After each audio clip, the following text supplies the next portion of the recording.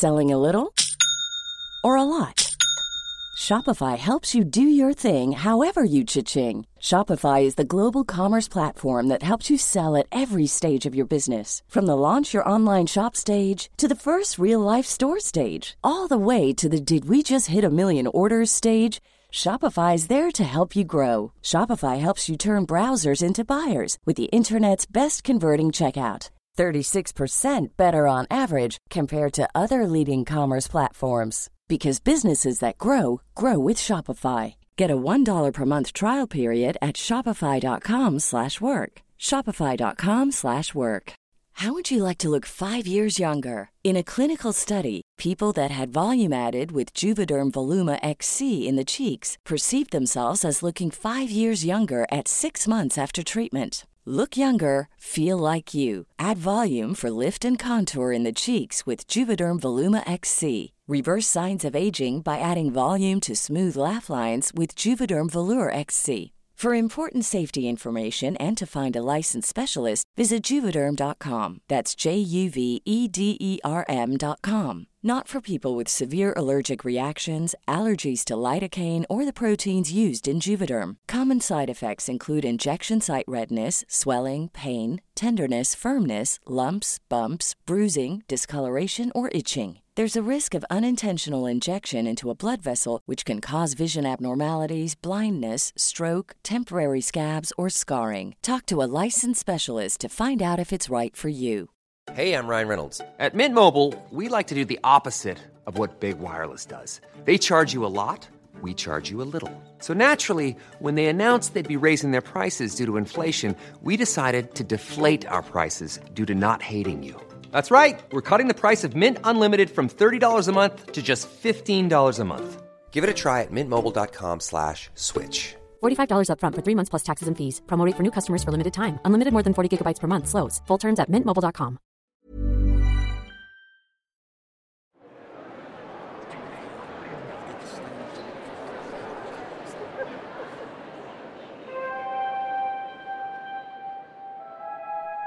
Beginners to stage, beginners to stage. How many times have I said not to touch the props? Hello everyone and welcome to another of our Cry Havoc Backstage episodes. In this episode we are talking about the casting of the show. I am your host, Lori Ann Davis, and with me today I have April Sumner and Amani Zardo. Please, could you introduce yourselves with pronouns and give us some context as to how you are involved in the show?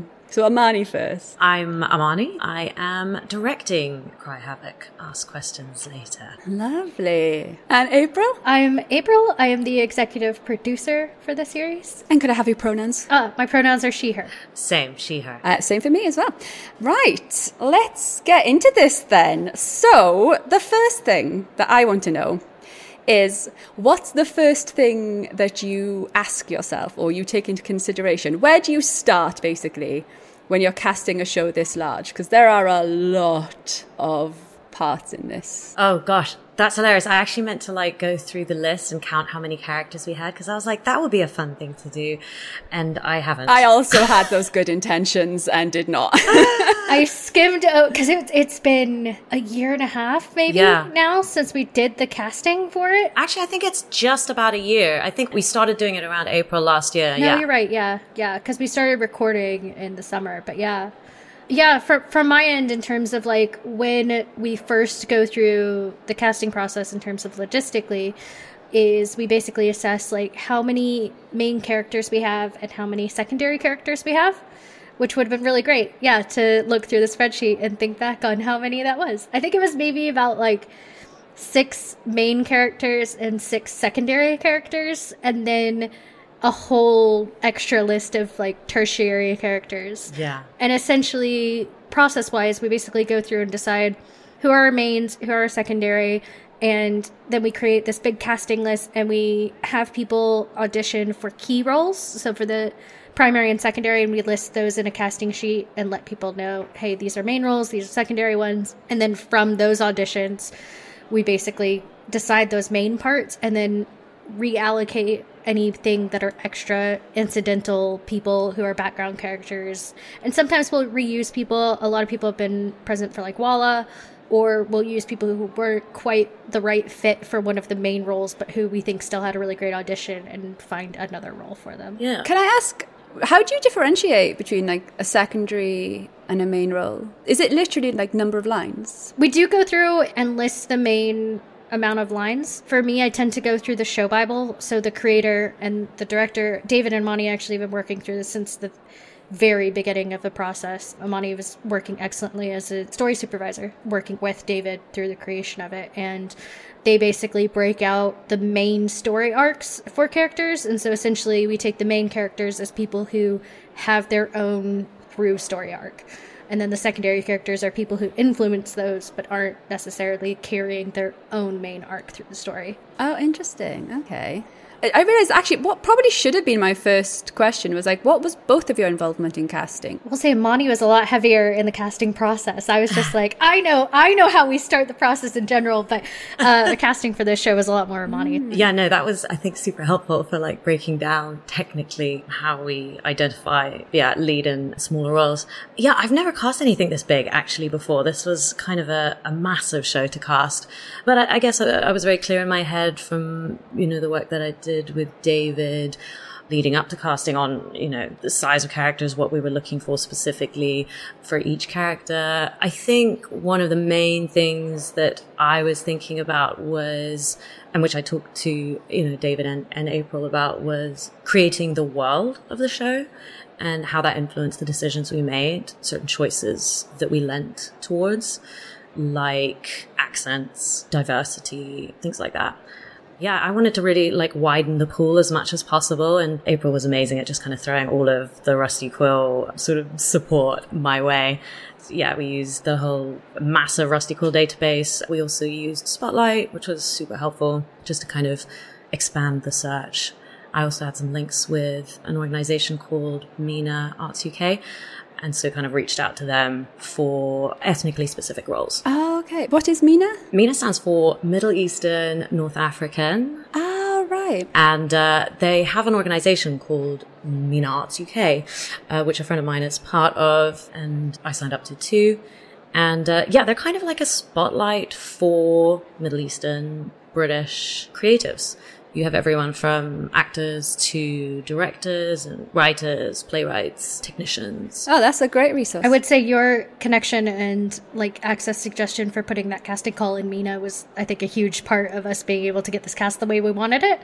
Because, the casting process definitely took a while, because I know you guys decided very early on how to widen the normally very narrow aspects of Roman drama or dramedy.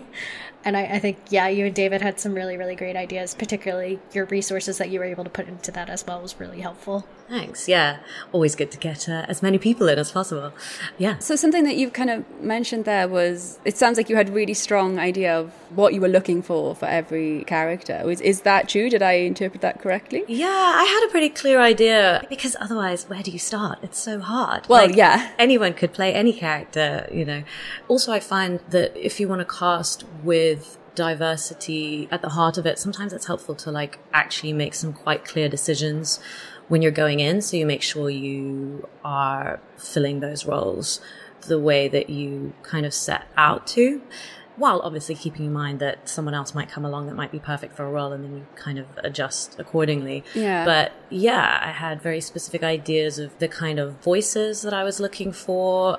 So when I say diversity, there's multiple levels of diversity, right? For me, it was really important that every character sounded very specific so that the audience knows immediately who they're with.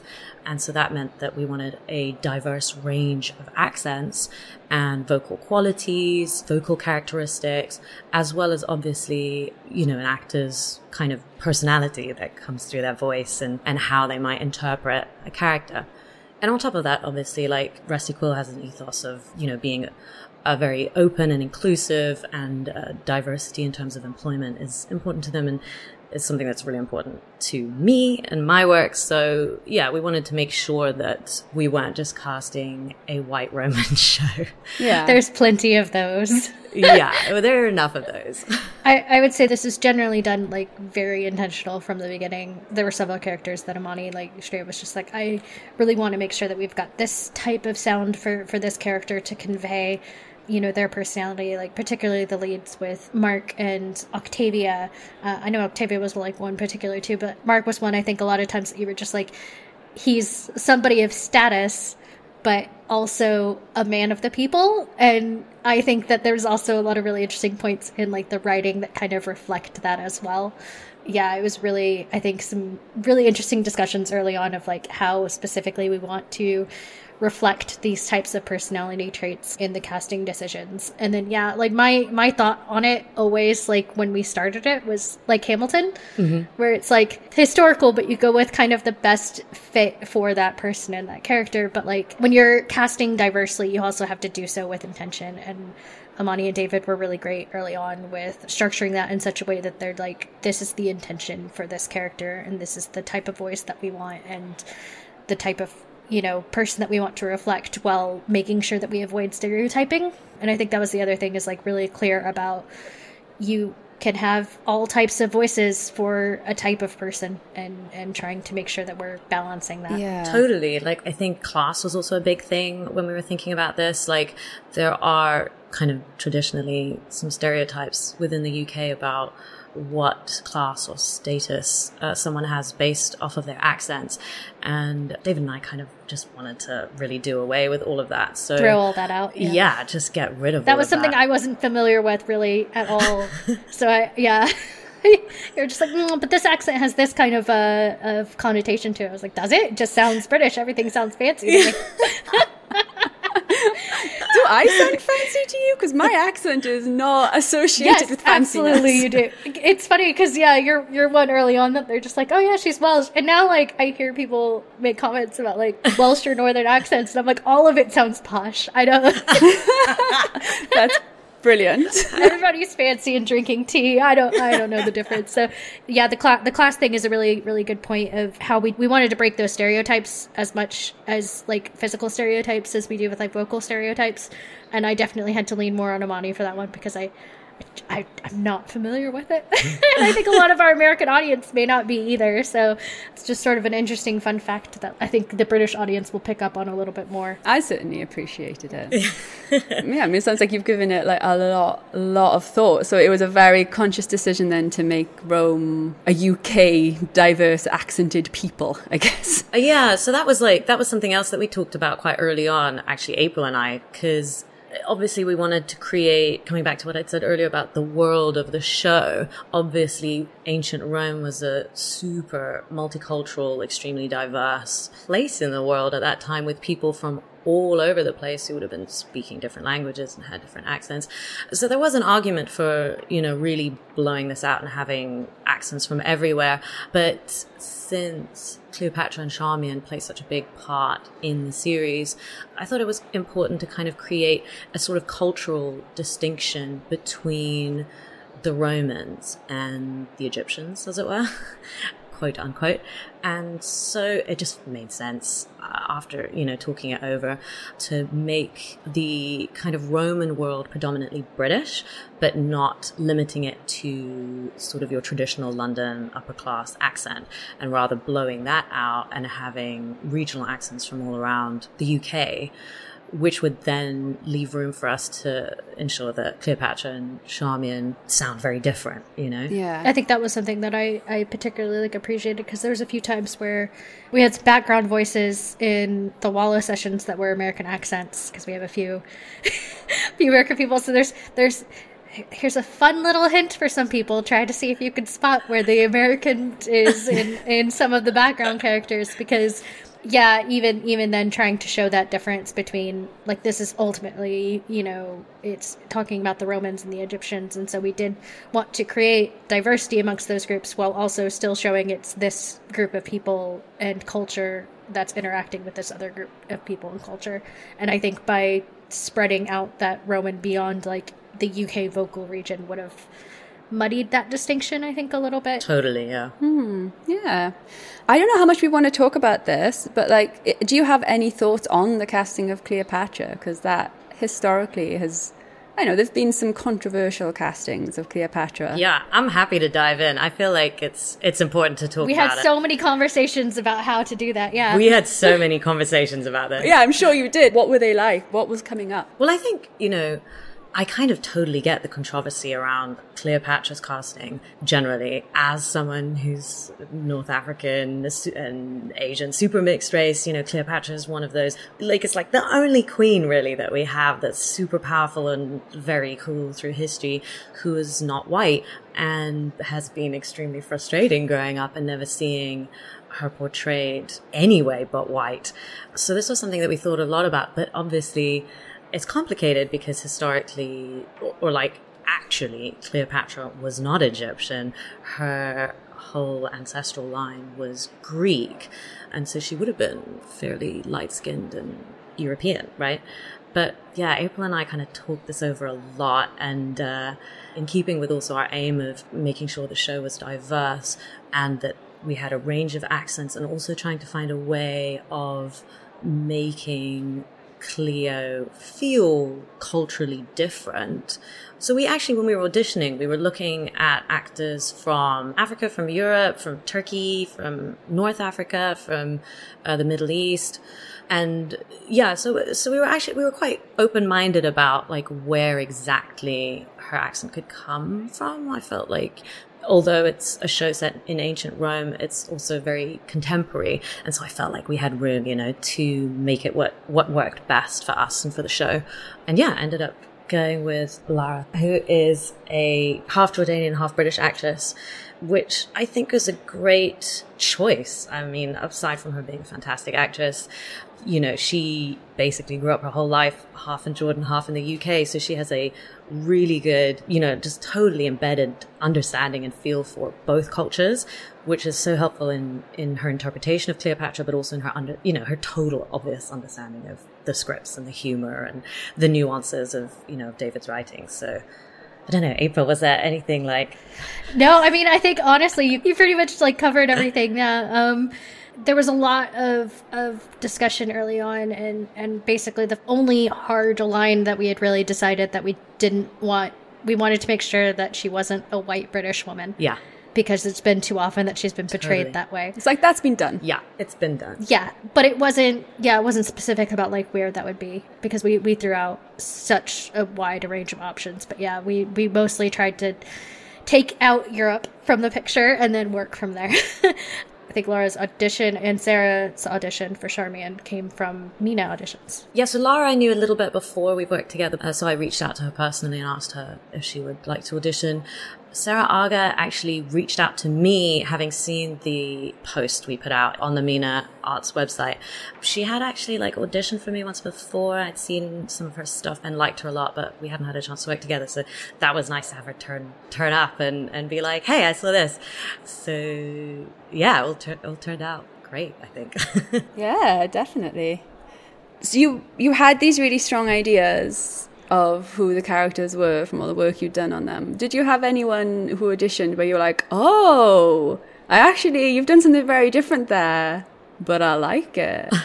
Oh, I'm trying to think back. I know that Ryan was one that I think had auditioned for Antyllus, I want to say, but we actually ended up casting him as Sextus. Yeah, Ryan auditioned for Gaius. I think there were some of those where we had auditions where they auditioned for somebody else and we were like, you know what? Actually, I think we found the person for this character. Yeah, it was absolutely not for this, but you are so good and I can totally see you for this other part. Yeah, Ryan then eventually obviously plays Sextus Pompey. So yeah, we had a few things like that. Anyone who jumped out at you when they auditioned, you were like, oh, yeah, hi, you're this person. I see it. Oh yeah, Aaron Lewis Cadogan, who plays Antyllus. I mean, pretty much the minute I heard his tape, I was like, oh, well, yes, you're our Antyllus. Yeah, totally. He does a really excellent impression of Kazim as well. Yeah. Also, we tried to avoid pre-casting. That's something that we generally wanted to make sure that with both this and with our previous project C's, we wanted to expand out.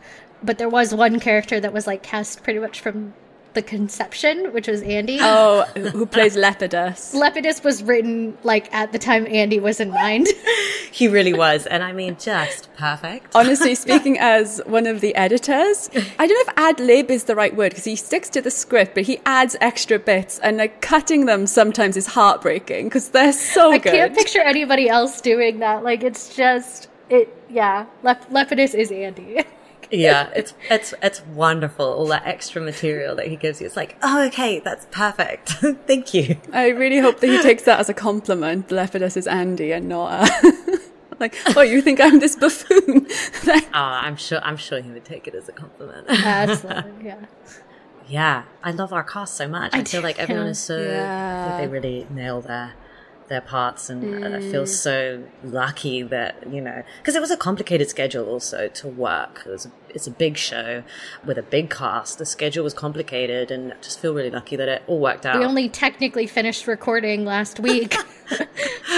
A whole year later, almost. That's made me think, like, you were casting fictional versions of real people, or people who have existed in a lot of cases, like Mark Antony, Cleopatra. Was that something that you were taking into consideration at all, or sounds like maybe not? Yeah, I mean, it was such a long time ago. Like, how do we even know what they actually were like specifically? We don't really know. Yeah. There were some specifics that we took from history, like obviously, you know, Mark Antony, we know that he put out all this propaganda about himself, you know, the Roman coins with his profile, and he has this like massive neck. So he, you know, we know that he wanted to portray himself as this very sort of masculine, muscular, strong man of the people type. And there are stories, on the other hand, about Gaius being sick on the battlefield, or like, you know, having to sit out battles because he had the flu or something. So, you know, we like took those things and we're like, I think David took those things and was like, cool, let's take these like stereotypes and then let's see how we can make them more interesting. So Mark in the show feels like, you know, Kazim has this gorgeous, like deep, very masculine voice, and Harry, who plays Gaius, has this lovely, kind of super versatile voice that's not quite as deep as Kazim. I guess more musical. Very musical and super versatile. And anyway, so we took things from history, but in the show, it was important to me and David that we break away from those stereotypes, as April was saying earlier. So yes, there are aspects of Mark in the show where he seems quite macho, possibly, and all like, you know, wanting to charge into battle and all of that. And on the other hand, is actually extremely sensitive. And similarly for Gaius, like, you know, kind of leaning into the very conscientious, slightly nerdy brains of the operation, but also has an ability to be pretty tough himself, to not give anything away. I think Fulvia is a really good example of like how we did kind of reflect that stereotype a little bit more, because Fulvia, like, historically is just this really amazing, like, powerful woman, and fascinating to actually like read about and delve into the various things that she did to actually influence power in Rome in those early stages. And I think Beth does that voice fantastically, of just very regal and commanding and intentional. And she terrifies me. She's such the sweetest person. But yeah, there's something about her vocal performance particularly that just feels like you feel that kind of like power and intent. Totally. Yeah. Another like super versatile actor. Yeah, she does amazing things with her voice. Yeah. I don't know if we have anything historically about Quintus, but I did just want to like say that Ben's portrayal of Quintus in the theater is hilarious and a delight. And I think just like his dynamic with Sarah, so the Octavia and Quintus scenes and the theater scenes and stuff are some of my favorite for feeling very modern. Yeah. In that setting. Oh, totally. Yeah. It's a fun series, and it's been a fun series to work on, and I really appreciate the work that Amani and David and the cast did with really like bringing it to life. And just, it's such an expansive project, and it's been so like difficult with so many people over such a long period of time, and the cast on this really pulled it out of the park. Yeah. Do you know what? Your producer senses, April, are amazing, because that's such a lovely out. And we are just about coming to time. So I'm going to use that. Perfect. Thank you both. I mean, I feel like basically what I did was sat here and asked you to just tell me about meetings you had like a year and a half, 2 years ago. So tell me about those meetings. And you have done so very, very beautifully. Thank you. Well, thanks for coming backstage with us, listener. That's it from us. We will say goodbye, and I will definitely see you on the next one. And who knows who I'll be joined with then? Only the slate can tell. Yes, only the sheet that I have open in the other tab can tell me, but I'm not going to look. So have a lovely day, everyone, and goodbye. Bye.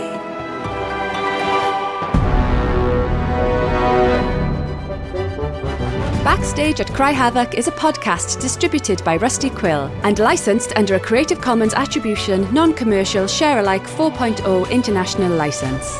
It is directed by Amani Zardo, produced by Laurie Ann Davis, with executive producers Alexander J. Newell and April Sumner. This episode was edited by Laurie Ann Davis and Catherine Vernella. Thanks for listening.